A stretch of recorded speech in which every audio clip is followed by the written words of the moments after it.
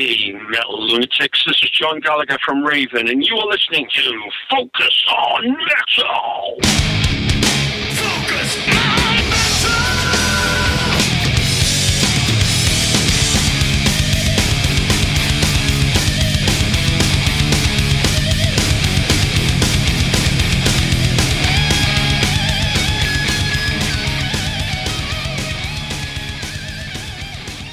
Hey, listeners, Scott here. And Richie. And welcoming you to that which we like to call Focus on Metal.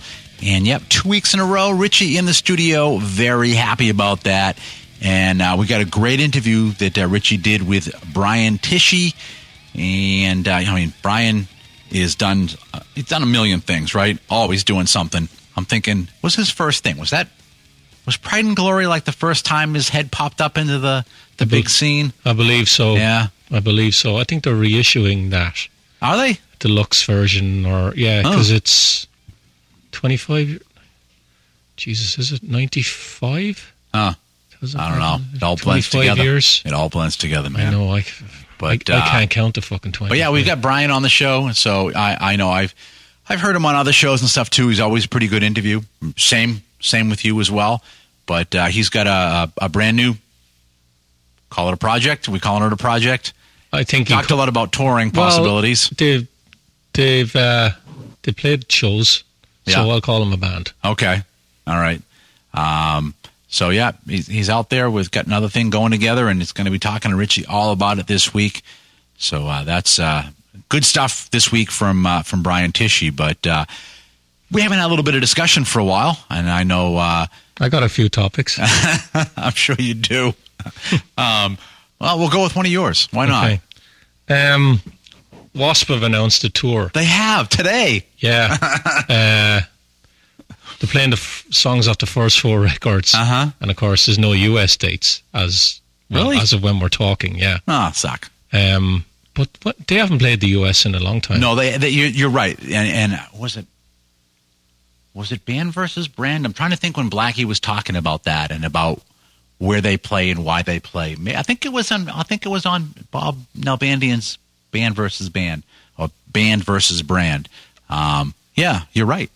Some of their albums weren't even released in the US. I remember Dominator was one of them. Yeah, never even got a US release. It's almost like they were the one band that actually got hurt by the PMRC. Did they? I don't know. I mean, all the other bands, people were scooping up the albums because of the sticker. I mean, granted, maybe at that point in time with that era, maybe Animal Fuck Like a Beast was a little bit too over the top, but still. That's probably the one song he won't play when they play the early stuff. I think he's denounced that song, really. Yeah, he's actually denounced some of the early stuff. Yeah. It'll be interesting to see now if he pulls any of that up and plays it. It's like Megadeth. Was it The Conjuring? Yeah. They wouldn't play it for a long time. Right. Have they played it recently? I think they might have. I don't know. Mustaine said something about the lyrics. Goes against his faith. And yeah. And I know Blackie he's a born-again Christian. And all you got to do is read the lyrics from his last couple of records. Right. Golgotha and what was the one before? I can't remember the name, but yeah, it's interesting that.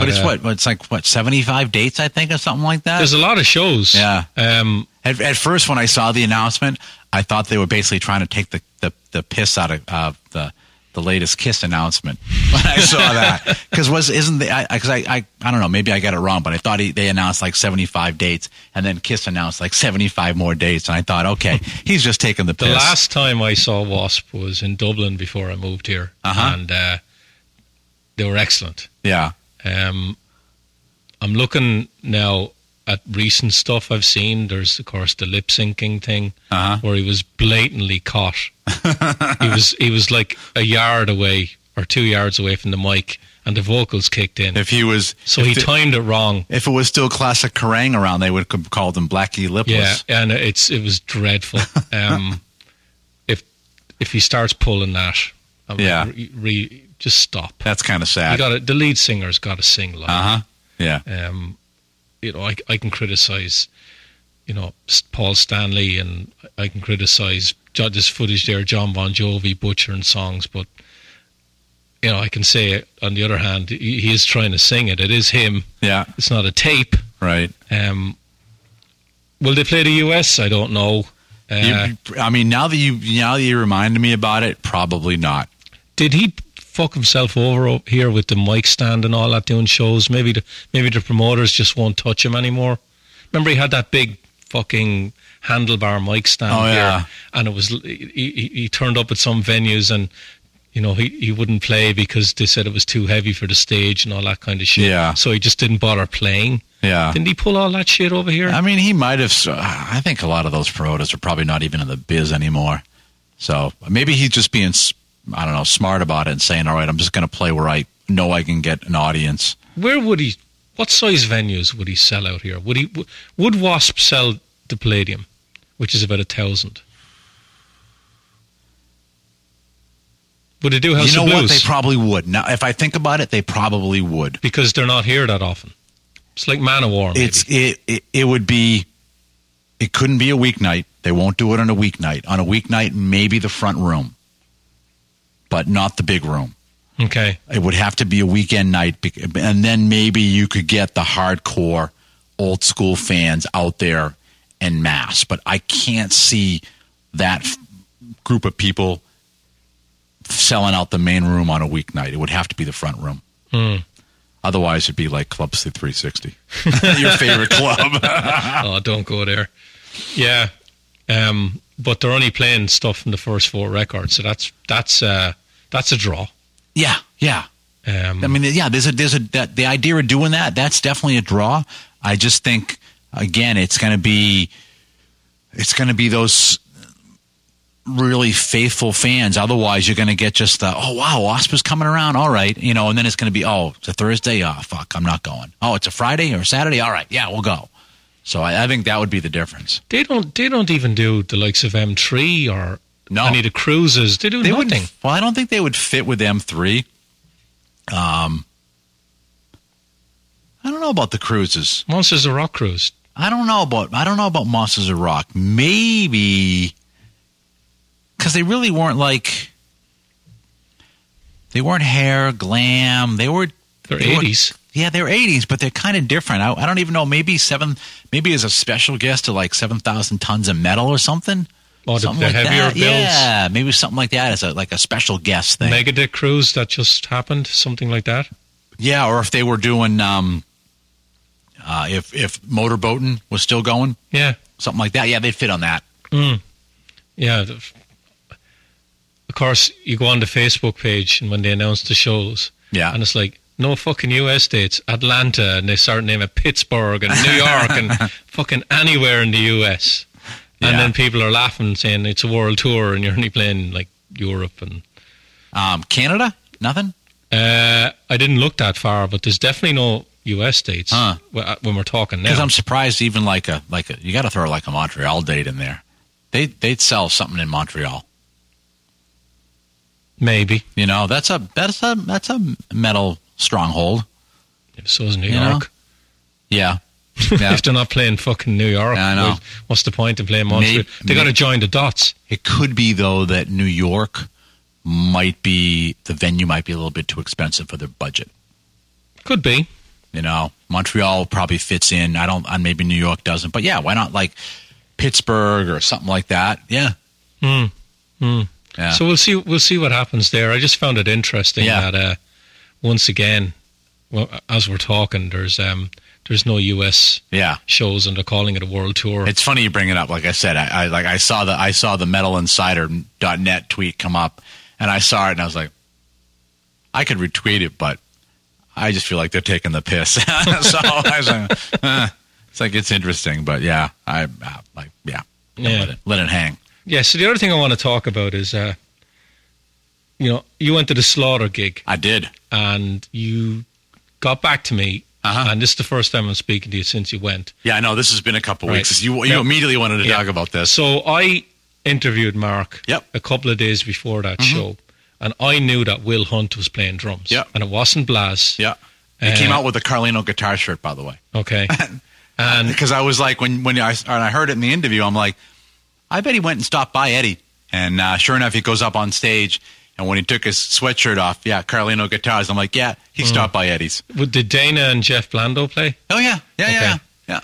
And you said they played a lot of covers. They did a lot of covers and medleys, and it was interesting because there were other things that they probably could have played rather than cover choices. And it was, again, knowing that, he told you, we don't practice. So I'm watching. And, I was shocked when he initially said that. I was shocked. I was like, what the fuck? Like, I thought that we were loose when we used to play. Like, they're really loose about this. And then it was like, oh, wait a minute. That's right. They don't rehearse. So they were just kind of up there just having fun and playing music. But I think people really expected to have more of that in their mind back in the day, tight Slaughter show that they would have seen when they were opening up for other bands and stuff. And it wasn't that. I was thinking about it after you said about the covers and what Mark said. And you're a musician, right? So, and they don't rehearse. So how much of that, the set choice, goes into a drummer coming in that's probably never played with them before, is probably turning up on the day and sitting behind a stool and playing, and do you know a whole lot of love? Do you know Paranoid? Yeah, right, we'll do those. We're not, you probably mightn't be familiar with the Slaughter catalog. I mean, you could have some of that. I didn't think about it that way, and probably because I kind of have a bias of it's guitar snobbery, and it's like, it's the frickin' drummer. All he's going to do is keep a beat. Like, you could put a set of headphones on and be like, okay, that's the thing that they got to play. And that's not really true. That's, like I said, I mean, that's guitar snobbery to say that, where, if I don't know the chords, you're going to know I don't know it. But there is a feel and there is a groove. It has to happen there. But I think drummers, that for like the main Slaughter songs, that, he could sit down and listen to all that and work it out really quick. I mean, who was the drummer you talked to recently that was talking about having to fill in for, was it Brian? Brian Tishy. Right? Yeah. So you'll hear about that later. So I won't steal much about it. But he talked about, trying to get that together, right? Mm-hmm. By coincidence. So I don't know if it's that, but honestly, I didn't think about it that way. I just thought about it as, you have some other songs, because even Nick was like, they didn't play this, or they didn't play that, or like, why didn't they do this? And I don't know. And I didn't, but that might be part of it, is like, okay, well, we don't have Blast. Let's do these other things and make it work. So maybe, yeah. The other thing I noticed about Slaughter, you got to look and see where Vince Neil is playing before you go see him, because if Vince is playing, it could be just Mark.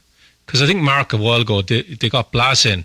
Yeah. And it was just Mark and Blas. Uh-huh. And Dana and Jeff were off playing with Vince Neil the same night. Yeah. It's gotten to the stage now with a lot of these bands that they're playing with other bands. Uh-huh. And, they're double booked or something, and you need to, who's playing with who? The other example I'll give you is Lynch Mob. Right? Lynch Mob will announce a show.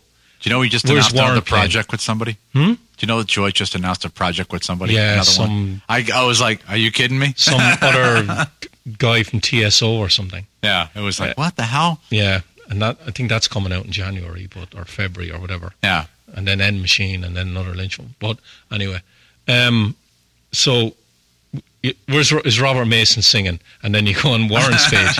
No, he's playing here that night. And then it's, Andrew Freeman singing. And it's like, oh, hold on, I have to look at the Last in Line webpage. No, it's not Andrew. Yeah. So with George, you have no idea who's singing with him. Right. It could be, there's Nathan, I think it's UTZ. He's supposed to be really good, but he's the relatively unknown guy that sings with him. Then Robert, and then, of course, some people still think Oney's singing with him. And then you have Andrew Freeman. And then he had Keith St. John sing with him recently. And that's another thing I want to bring up. We talked about this before on the show about promoters. Yeah. That promoters will advertise a band and put the picture of the band to the on. Queensryche show. Like Queensryche. Yeah, well, I'll explain the Queensryche one again real quick. Queensryche were advertised on Ticketmaster playing Hampton Beach near us. Yeah.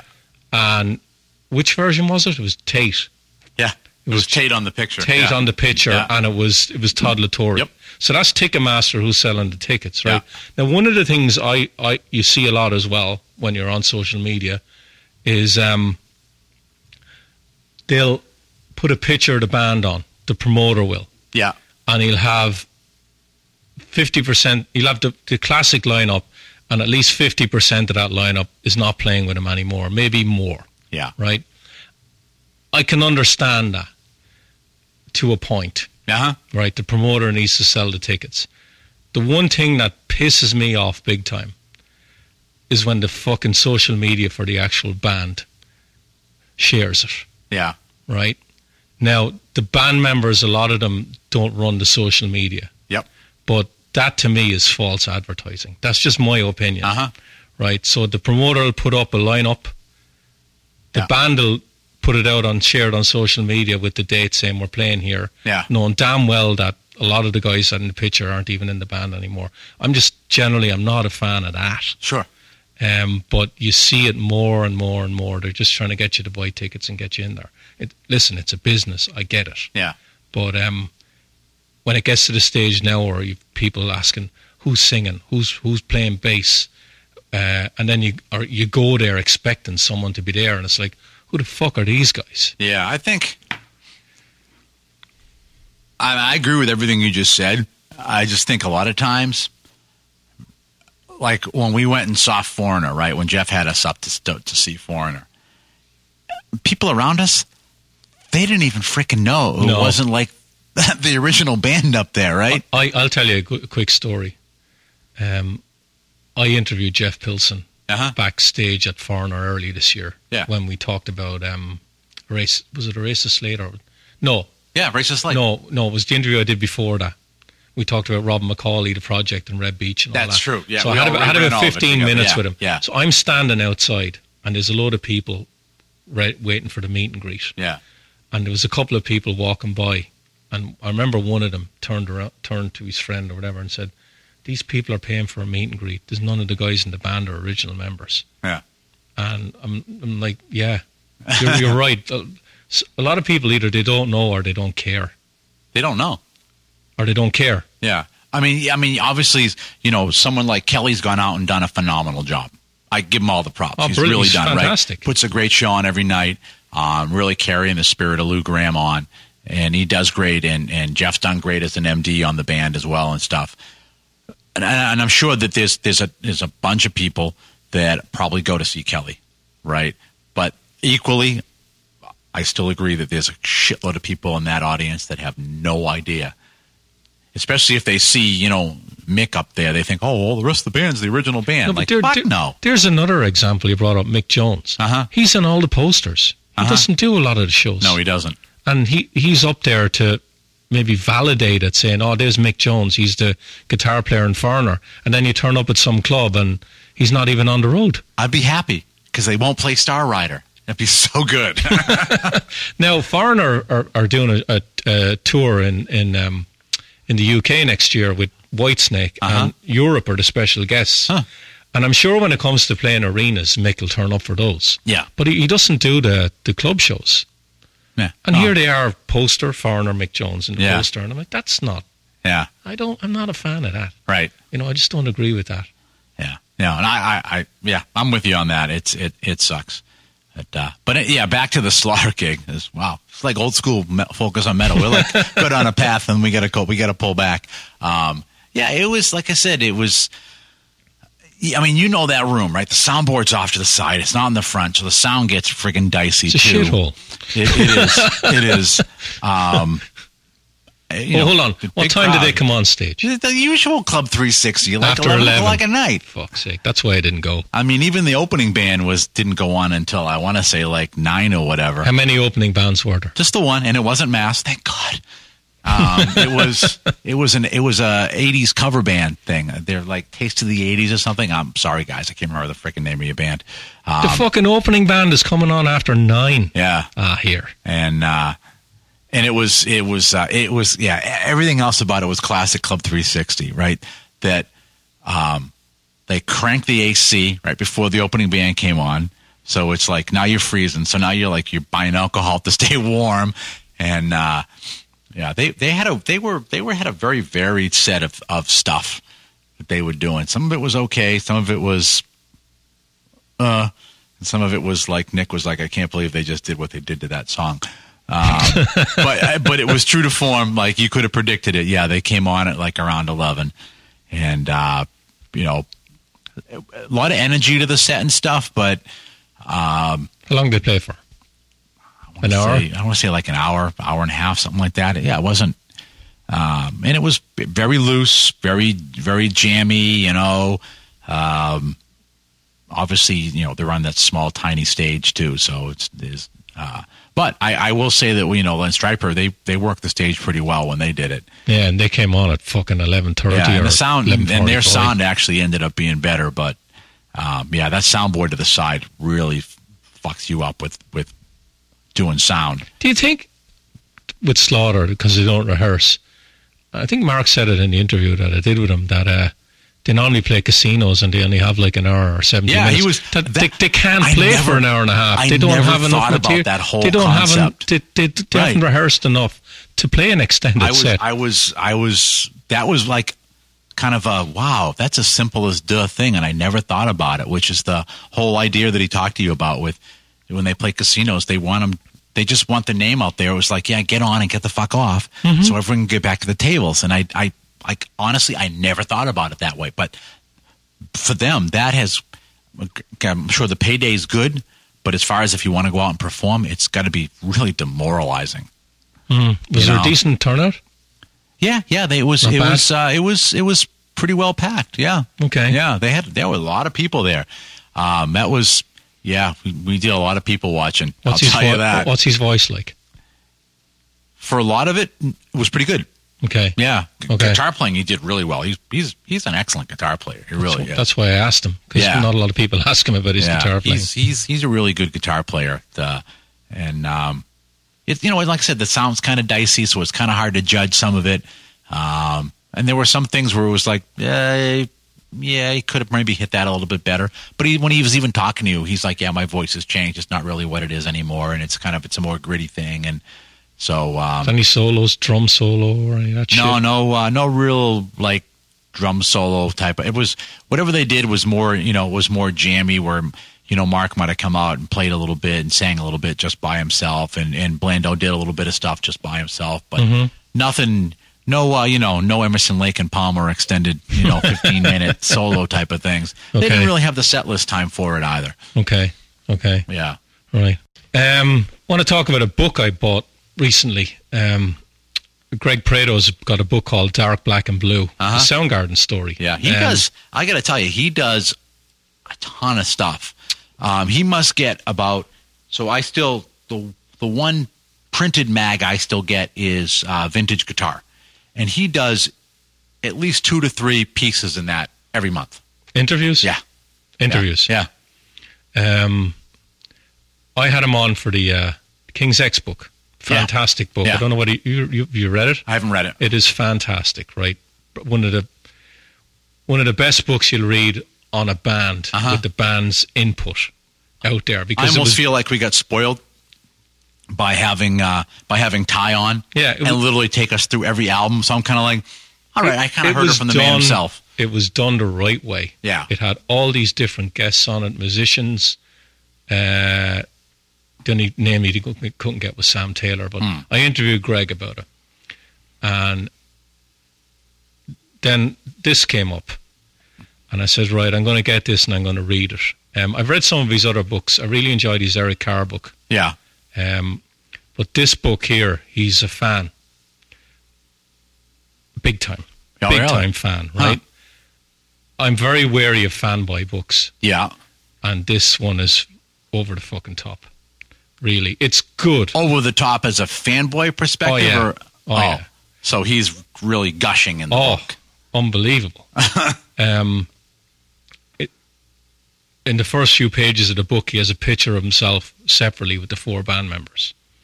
Right, goes on to say how big an impact the band has had on his life. It's a lot of it is similar to the King's X one, where it's chronological. It goes through all of the albums. When the band talk about the songs and the making of the records, it's really good. But at times you feel that it's Greg's story as well, and he puts himself into it way too much, and that's kind of putting him in the narrative. Yeah. Did you talk about the early albums and the guys that were like? Oh, he starts from the very beginning. That's all well done. Some of the players that kind of got forgotten about. Yes, it starts at the very beginning. That goes through all of it. There's too much of him in it, the author. Yeah, and after a while, it's like, oh, really, like he goes on about he hates a lot of the late '80s metal. Right, calls it feces. Yeah. Right. Okay, I get it, right? You don't like that stuff, right? Yeah. But he keeps fucking going on about it in different parts of the book. There's a part in it where he talks about grunge, saying that he talks about the Washington State area having some of the best hard rock vocalists of all time. And he says there's Chris Cornell, Mark Lanegan, Lane Staley, Kurt Cobain and Eddie Vedder, right? And then he said they all had soul. And then... No Andrew Wood? Well, he talks about Mother Love Bone in it. But he says that all those vocalists had soul. And then he says that's not a thing he could level at Bret Michaels, Vince Neil and Stephen Pearcy. And I'm like, whoever fucking asked that question in the first place? Like, I don't think Stephen Pearcy or Vince Neil or Bret Michaels will ever say they were a soulful vocalist. No, and I'm like... Why do you fucking keep harping on about this? Right. I mean, Stephen Pearcy will tell you he's not singing from his heart; he's singing from his dick. Yeah, and he's doing it on purpose. But he keeps going on about this throughout the whole book. Yeah, like, this is the one thing that drives me mad about fucking these guys that love the grunge stuff, right? They fucking. I love the 80s stuff. Yeah, I can love the grunge stuff too. This is like I love Hagar. I love Roth. Yeah. According to this guy, you can't fucking love both. You have to hate Poison and Rat.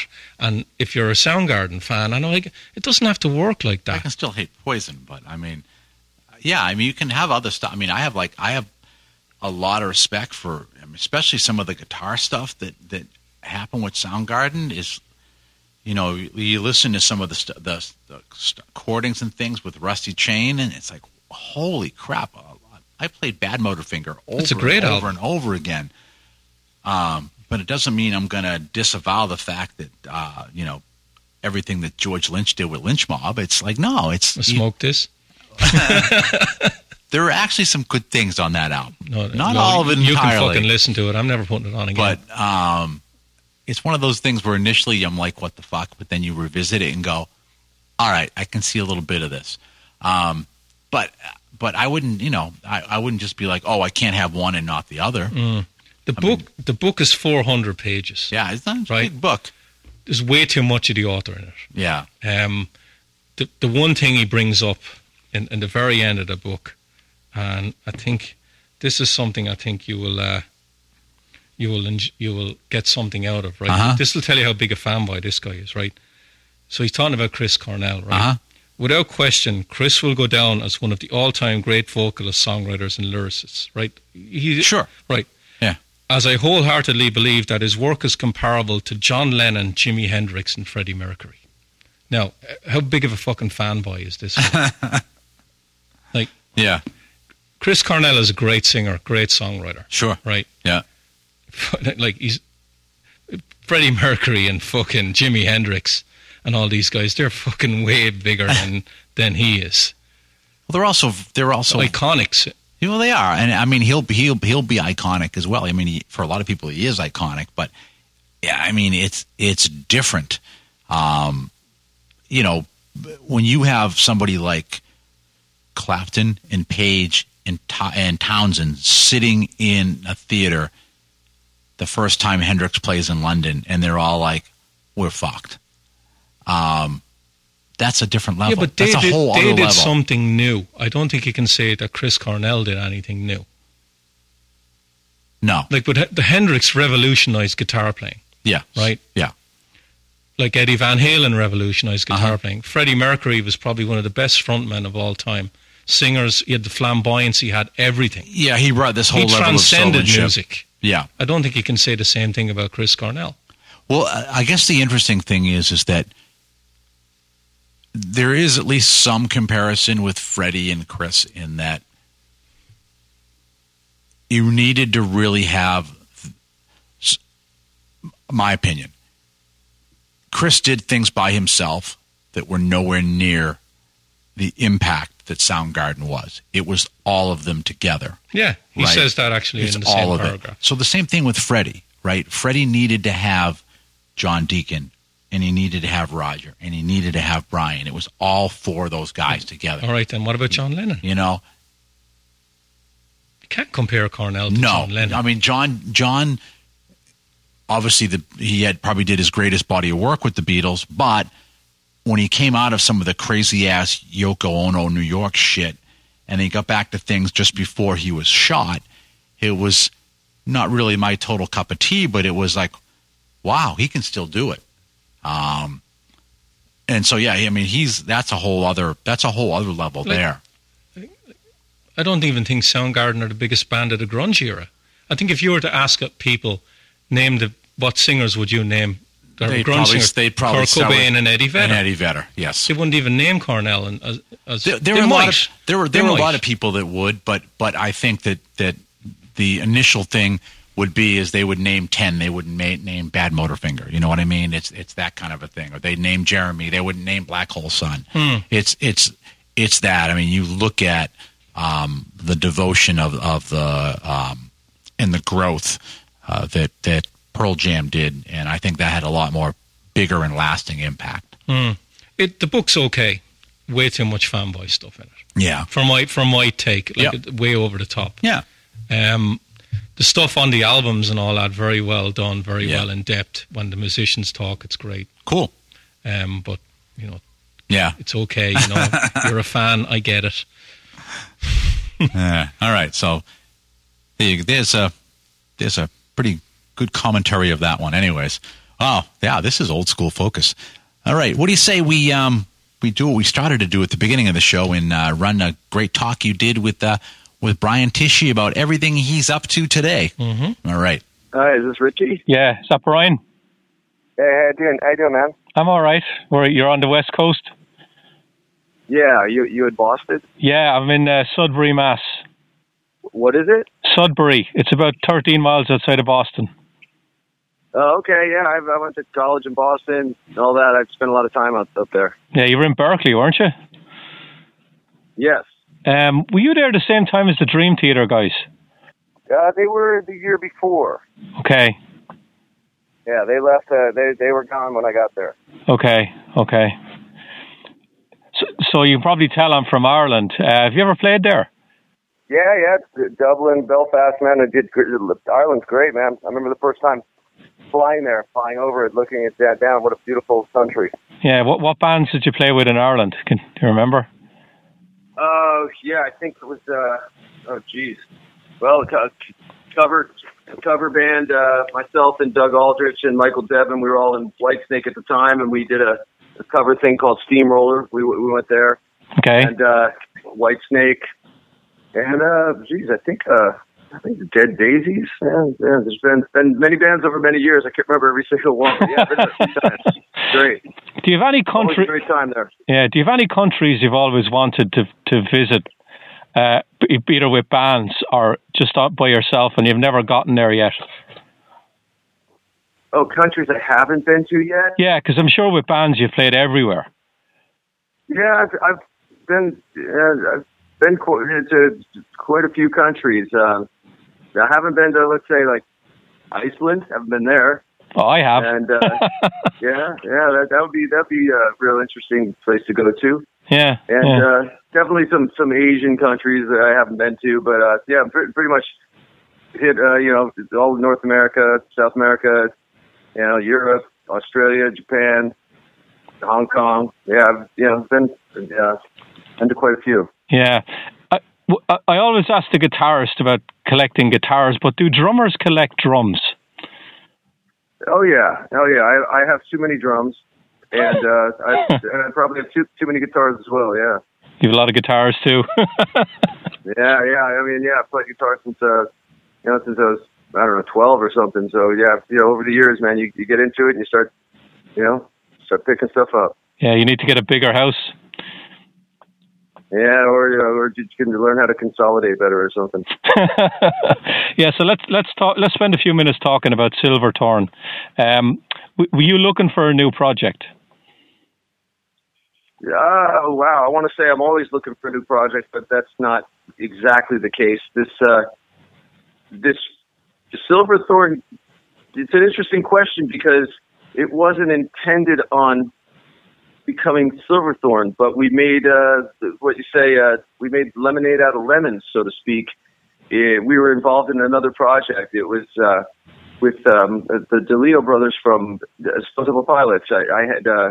We had recorded some songs together, and as a completely separate thing, with no singer, and in hopes of someday finding the right guy for this project.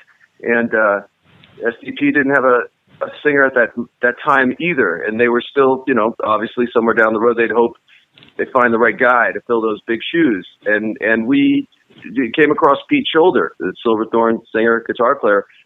We were blown away by him, and the guy sent me a recording of him playing, singing and playing acoustic guitar, and it was amazing. And we all got together, finished up the music, wrote a bunch more, recorded it, and had it sitting there, with of course, high hopes. And then the STP found that a singer came into their world that was the right fit, and they had to make a choice. And as huge STP fans, and totally understanding their position, having their life's work and their band, have that opportunity to continue, where sometimes that doesn't happen. We understood their choice, which was to move forward with STP. So they did that. That was a couple of years ago. So they've been out doing their thing. And soon after that, I talked to Pete because we got to know each other well and realized we were cut from the same cloth, liked a lot of the same stuff. I realized he's a great guy, great musician, great writer. And I just said, what if we get together and try to write some of our own stuff? And really that's where it stemmed from. So it wasn't like I sought him out or he contacted me. We came together through something else, and it ended up becoming this, which I'm real happy about because we wrote together and we wrote a lot of stuff together last year, and this year we got the deal with Golden Robot Records and put it all together in the spring. The videos, photos, and EP artwork, and all that stuff, and mix and master, get everything ready. And I was gone for the summer, and there you go, man. First single came out in the middle of August, and we're a new baby band, just looking to prove ourselves and get those opportunities and create a full-time gig out of this, man. I'd love to see this become the one thing I'm doing, and that's that, So does Pete live in the U.S.? Pete's in the UK. He's basically Newcastle. Okay, so what did he write with you? I'm sorry. I don't want. I tell you the story of the beginnings, but I cannot leave out our bass player Daniel Spree because he did come. A great guy and a great player, and we've known each other for a while. We've jammed together, recorded a little bit, and then when we needed somebody, I sent him some stuff. Said, "Don't know what you're doing. We're not going to be super busy right now at all. It's a brand new thing, but if you like what you hear, what are your thoughts? Do you have time?" And he was like, "No, this stuff's great. Let's do it." And which is another blessing because sometimes those things don't always fall into place, or somebody comes into the picture that may not be exactly the right fit, or has that, or is ready to commit on any kind of level that'll go to the next level. So he's ready to go, and I'm psyched because we did a little playing together, and it sounds amazing. So what are we looking at in the future? Are we looking at an EP or a full length album? Yeah, while considering how much time we had before I was gone. To get everything together, we chose to go with an EP. Even though we all love LPs and the scene has changed quite a bit and so much is single driven and so much social media involved. It's a different, sales, people aren't buying records like they used to. And, that's how I listen to music. If I like a band, I hear a song, I want to get the record and hear the whole big picture. But it's kind of a different thing nowadays. So we were like, okay, let's just get the best of what we have together for an EP and can take it from there, and it's really, it's a different world than it was back, years ago. Yeah. So Brian, how did you end up on Golden Robot Records? It was also another kind of interesting story that the president, the founder of Golden Robot, Mark Alexander Erber, he had contacted me through a mutual friend about something else, completely different, and when he wrote to me, he included his background and what he's doing, and I wrote back, said, hey man, nice to meet you or whatever, and hey, those bands you're on your label, I'm friends with a lot of those guys, that's cool, man, I have a new band. He goes, great, send it over, let me hear what you have. And he heard it, and he was like, I love it, man. Let's do it. So are Pete and Daniel, are they full time in the music business as well? Because I know you do a ton of work for other projects and bands. Are they full time in the music business too when they're not doing Silverthorn? Yeah. Pete's had a couple bands, mainly based in the UK. But years ago, he had a band called Winterville, and they put a record or two out and did some touring, and then he went to a new project with I think it's the guitar player from the band Thunder. They started a new band called The Union, and I know they put a couple records out. And the first time I had actually met Pete was because of The Union. They were touring, opening up for Whitesnake in the UK. I was in Whitesnake, and I'd get to the gigs, and they'd be opening up. And I hear Pete singing. I'd be backstage or something. I'd be like, "This guy sounds great. I don't know who the singer is, but he's killer." And that was it. We met. We didn't keep in touch, but obviously we all met while touring together. But we didn't really hang out much, or our schedules were totally different. But I did make note of that.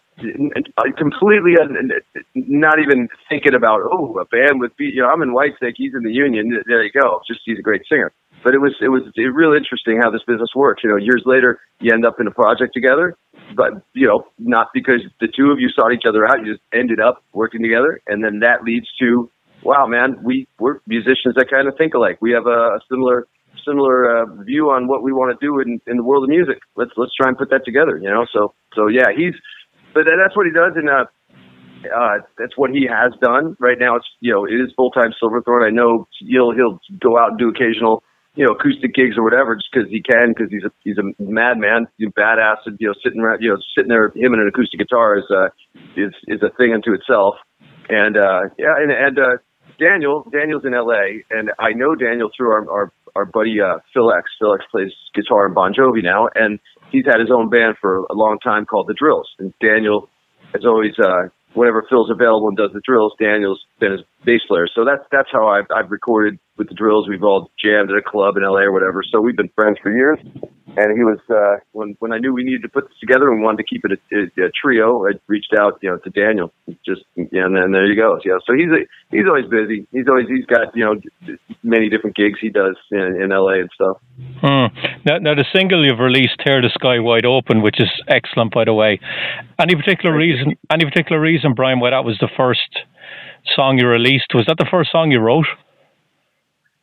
It wasn't the first song, but it was definitely in the first batch. Could have been, the third song. It was definitely one of the first ones. And the more we wrote, that always stood out as it sounded like a good lead-off track for a record. It sounded like a good, open a concert track. It just had a lot of good qualities about it that represented in one song a lot of what we're about, which is, a big guitar riff, some good melody, some catchy this or that, a good groove, and some power, and that was really it. It just always, throughout all the songs written after that, it always kind of it stayed at the top of the list as the song that represents, it would be a really good representation of what we're about if you're only going to hear one song.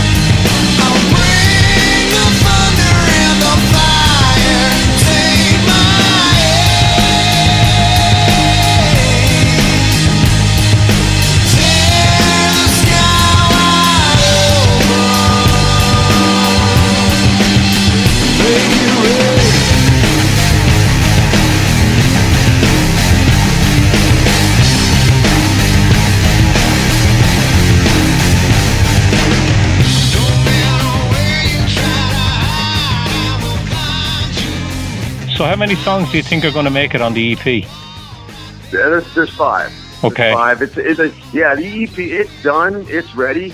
We're doing it. You know, the artwork. It's all there, ready to go. So there's no more like, oh, maybe we can add this. Maybe we can change this. Now it's done. We committed to that back in the spring. So the next step is a second single in I think about a month, and we're editing the video for it now. And I can't wait for people to hear it because you know the more press you do and the more people react to one song. Okay, that's all they get. They get 4 minutes of a new band. And okay, we're going to give you another 4 or 5 minutes, and it's not going to be the same ride at all. You're going to hear the same, it's the same guys doing the same thing, but it's a completely different song.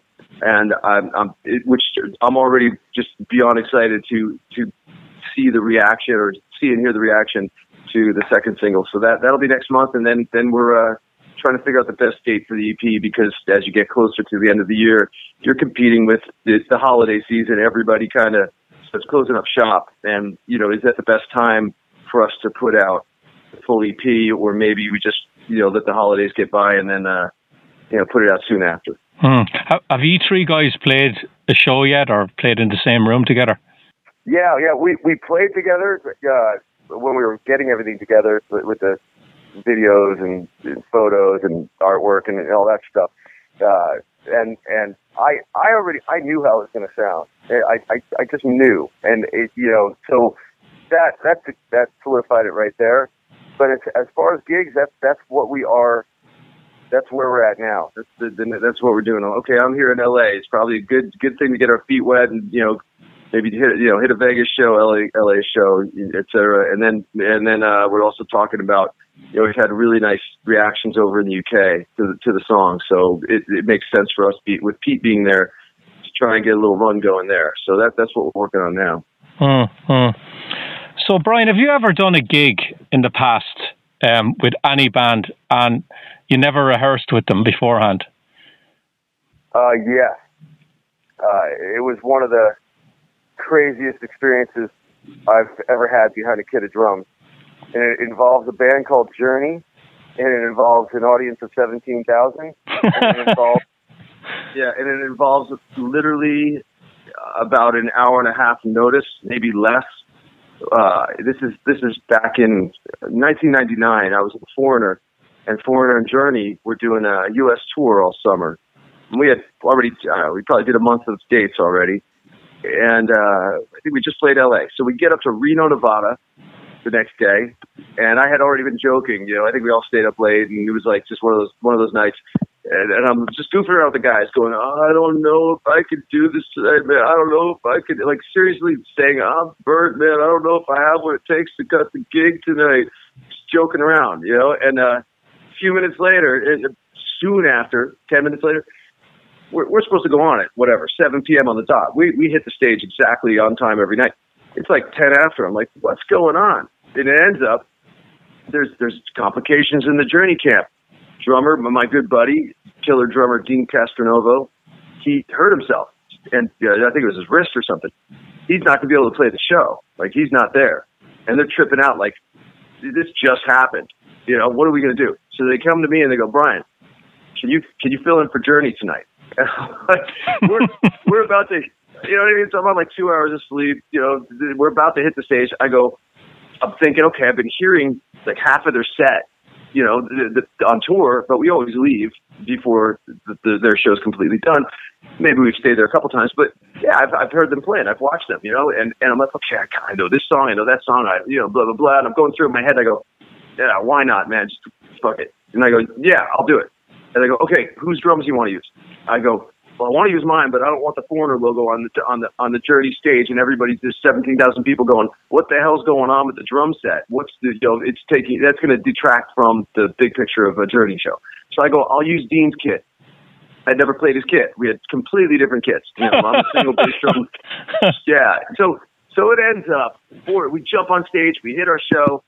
I'm walking down the steps, and their manager's like, get in here, get in the dressing room.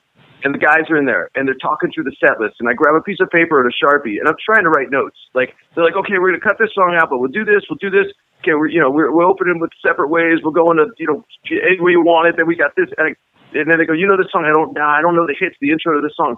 And I'm trying to write it. They're like, it's like this, and I'm like, and then they go, forget it, drop the song, on to the next song. The manager's like, guys, we got to go, because if you run into overtime, curfew time, at a show like that, there's just insane charges. Like, it's just so much money per minute. Okay? Everybody overtime that's working, it's a whole thing. It's like a lot of money. So they're like, let's go. And so we go down the set list. I'm like, forget the notes. I have no time for notes. And then at the end, the set closer, Don't Stop Believing. Neil Sean goes, yeah, all right, we'll drop Don't Stop Believing. I go, no. Keep that one in, man. I learned the whole drum beat from Steve Smith, drum instructional video. Like, keep that one, man. So I go up there and I get on Dean's drums, and they go, yeah, you play to a click track, and you'll hear Jonathan Cain's pre-recorded voice saying the song name and then counting you in. You count the band in. All right, let's go. I get on Dean's drums, whole different kit. We go in separate ways. And, yeah, man, ultimately, it was just the trippiest experience ever. At least I had it out. My out for all my fuck-ups were, hey, man, I had no time to prepare, right? If I knew that morning, I would have prepared so much better. But there was some train wrecks. Like, there was just some stuff that was going to happen, like in a however long a journey show, hour and a half, whatever it was, Yeah, but there was some stuff that was okay. The guys were great. They were totally cool.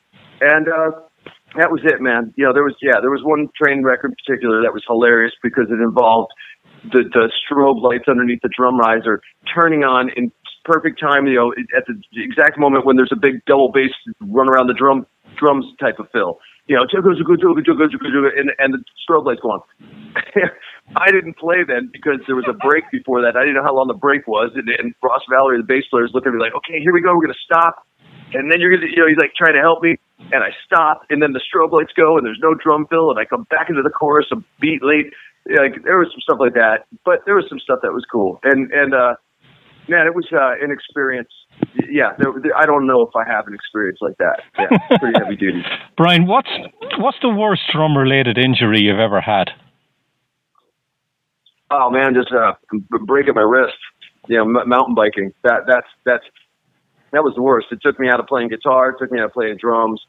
Yeah, I was literally. This is a long time ago, but I had my own band. I was playing guitar and singing in LA at the time, and I would just get this vocal warm-up tape, and I couldn't play drums or guitar, so I just drive around because we were in this little, I don't know what it was, like a triplex townhouse kind of situation. I'm not going to be yelling and singing in my place, but I drive around in my car with this vocal warm-up tape, and with a broken wrist, and I wasn't a foreigner at the time, and the great end of that story was you get yourself in a cast that's 6 weeks, and then another 6 weeks of therapy. You're talking, 3 months of like, getting back to a place where you can maybe play. That's a long, long time. And luckily, the guys in Foreigner, when I called them and said, all right, I busted my wrist, they I already got a cast on, and they recommended me to a chiropractor / guru of all kinds. And he hooked me up to this machine. Seriously, electric currents and a magic wand. I'd be there an hour every day, I don't know, for like 11 days or something, and it healed my bone twice as quick as the normal healing process, and I got out of the cast in 2 weeks, and I was playing a gig that weekend with Foreigner. So I got out, playing the gig, and I was hitting. Let's say the hardest thing to do would be hit the snare drum. It was my left hand, it was my left wrist. So that's your 2 and 4 all night long, and that was the most pain. But I was 75-80% there with with full power. So I got it done. But man, that's a sucky feeling. It's health. You don't have your health, you got nothing. You can sit there and have all these big old plans and everything's ready to go, but something happens to you, to your body or health wise, and you're screwed. Yeah. So. Brian, the weirdest answer I got to that question was actually from Dean Castronovo, and he told me that he was in the southern states where the air was dry, and his hands all blistered up, and they had to tape the sticks to his hands because he couldn't hold them; they were so swollen. Wow. Yeah. Wow. Yeah, I've had blisters. I don't know. I've never had to tape my sticks to my hands, but I have had to after a stupid snowboarding accident. jamming my thumb up really bad, just jammed it hard on a little spill. That was it. 2 days later, a tour started, and I was putting paper towels like wrapped up, in like a rectangular fashion, duct tape around that, a bunch of duct tape, and then a driver's glove. That's how I was playing the show, in pain. So, yeah, that stuff sucks. Yeah. Brian, did you ever sit down with the likes of Mick Jones and David Coverdale and talk to them about the craft of songwriting and how they wrote certain songs? No, and you know what? That's a great question, because there's I'm sitting here going, why didn't I? Because it is intriguing and fascinating. How did you come up with this song? I've heard Mick Jones and Coverdale tell me lots of stories, and somewhere in there I'm surprised I didn't say, all right, Mick, the hot-blooded riff, Mick. I know a little bit. There's Mick told some stories about a couple songs here and there. The genesis of it and all that. But yeah, not enough where I'm happy with the fact that I was in a band for years and didn't ask those questions, because I would love to know. There's amazing songs, timeless songs by both those bands, both those artists, and Mick Jones just an amazing songwriter, and Coverdale's one of the best voices in rock for sure. And yeah, it's really cool, man. There was a time there wasn't a Whitesnake. There was a time where you were David Coverdale coming out of Purple with some song ideas. Okay, well, how did you know what I mean? Love Ain't No Stranger come together. I'd love to know that stuff. So if I'm ever around them again, I'm going to make a point of taking a little bit of time and pestering him for some answers. Yeah. Brian, just a couple of questions before I leave you go. You work with a lot of producers. Who do you think was the toughest on you? Who really pushed you in the studio to get a performance? Good experiences, fortunately. I don't have much where there was like studio frustration or performance frustration. Luckily, there's definitely been situations in the studio where, something goes smoother than the other. But off the top of my head, my buddy Stevie Salas, he's a killer guitar player, and he's played with Rod Stewart, Terence Trent D'Arby, and released his own solo records with great success in Japan and all this stuff. And he does a crazy style of music, meaning he'll blend everything from like hard rock to funk to Beatles-y ballads to Cheap Trick and James Brown put together. It's like a whole thing. So when he gets me in the studio, he's like, I know what you can do, so I'm going to hit you with everything. Give me a bar of a Keith Moon into a Buddy Carlos, then do a little Bonham into a into a Clyde Stubblefield, and then you hit me with a little Stuart Copeland, and it's like bam, bam, bam, bam, bam, and it's fun to go for, but.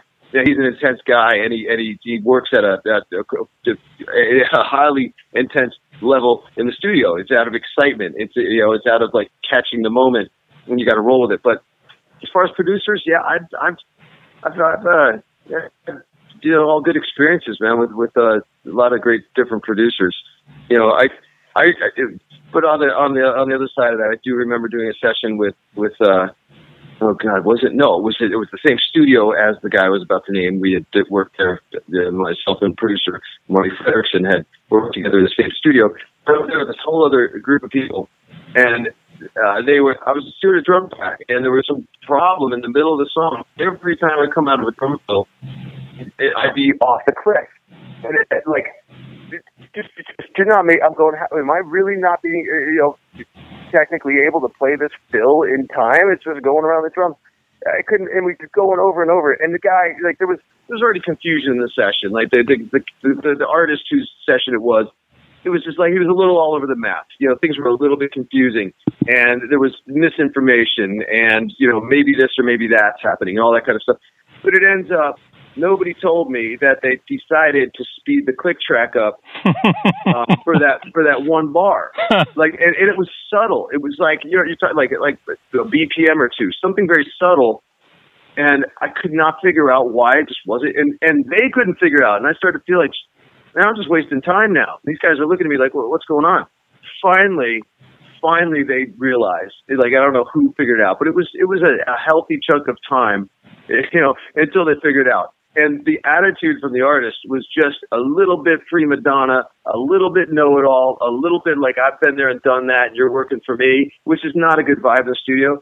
So as I had to let him have it a bit when we found out, you know, this is not me at all. Now, they didn't change the click. They kept it. And with me knowing that, I just pushed my fill a little bit. You know, I think I was always behind. That's why I was always coming in behind the beat. So now I pushed it. And then, you know, next take I got it. No problem. But, you know, that stuff happens. But, you know, it's fine. It's no big deal if everybody's like kind of on the same level. But if there's one guy in the studio that's like got a little bit of that extra attitude that's unnecessary, yeah, that causes like, you know, that causes me to go, okay, the quicker I can just get this shit done and pack up my drums and go, the better. You know what I mean? Yeah. So final question, Brian. Has there ever been any talk of a reunion at doing Pride and Glory shows? There was a long time ago, but there hasn't been in a long time. Zach is, for those of you who don't know, we're talking about Zach Wild, one of the world's most badass rock guitar players going. We had a band called Pride and Glory back in, you know, I think it was 1896 or something like that. You know, but we had a great time. It was a great band, a lot of fun. It was a lot of great first experiences in that band for me. But yeah, it was probably brought up over the years. But man, he's been, it's freaking 20 years of Black Label Society, and he is a workhorse. He doesn't stop. Like guys like him and Slash, they just don't stop. And I have so much huge respect for people like that have put themselves in a position where their songwriting, their vision, their whole big picture, that's what their world is, and that's what it revolves around them. They create it all. You know, hey, of course, Zach can go back and play with Ozzy and all that stuff and do, I guess, other tours that Generation X, and the Hendrix tribute tour, and you know all that. You know, he's nonstop. So to fit in, you know, yeah, could he? I guess he could. It would really be up to him, and it would just take like all of us saying, okay, we're gonna open up a bit of time. But I think it was his first project outside of Ozzy, you know, and it was one record, and I really honestly don't know why it ended after one record and tour, other than I do know soon after. Maybe it ties into it, but I know he was getting calls from Ozzy and Axl at the same time. You know, there's a lot of stuff going on from them, like a lot of opportunities. And yeah, so I don't know, man. I think maybe you know, like we do. You know, you look at the past and some stuff and go, yeah, that was really cool. But I just don't know if that's such a big part of what I want to make a chunk of my life right now. You know what I mean? Yeah. So, Brian, do you want to give out all the social media sites? Does the band have a Facebook page or a website yet? Nah, we don't have any of that. We're not really into social media. It's not that important.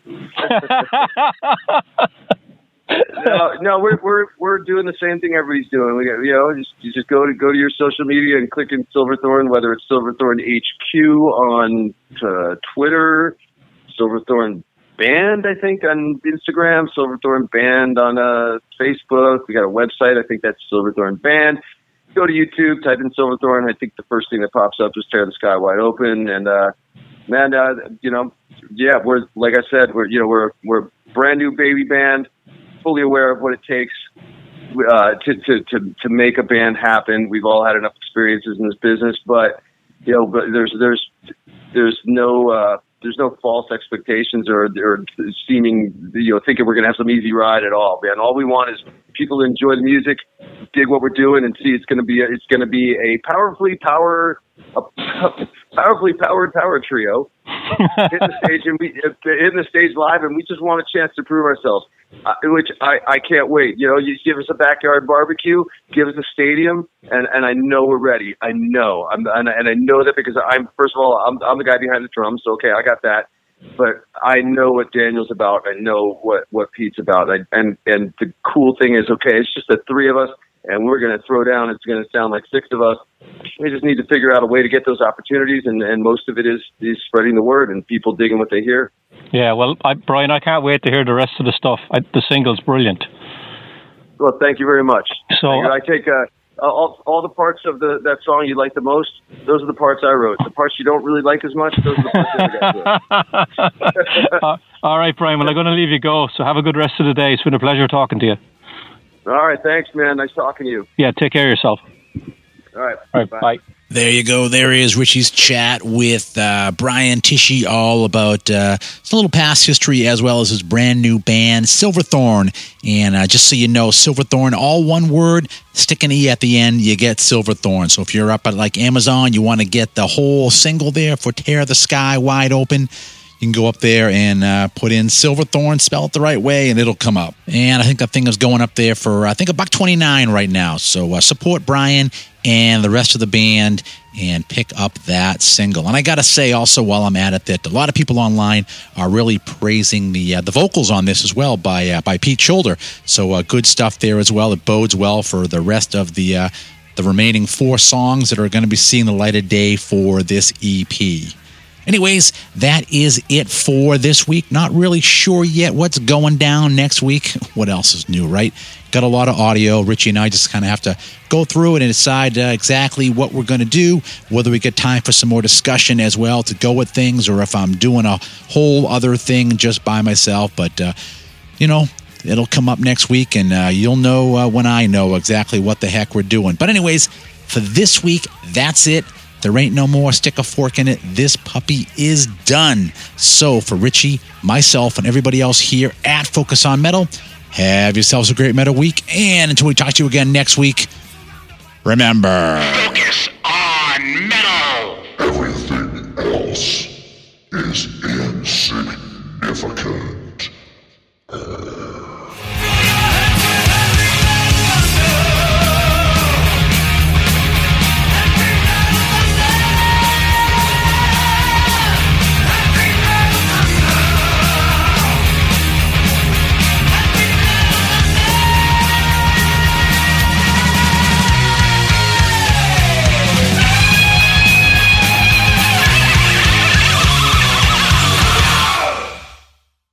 You're still here? It's over. Go home.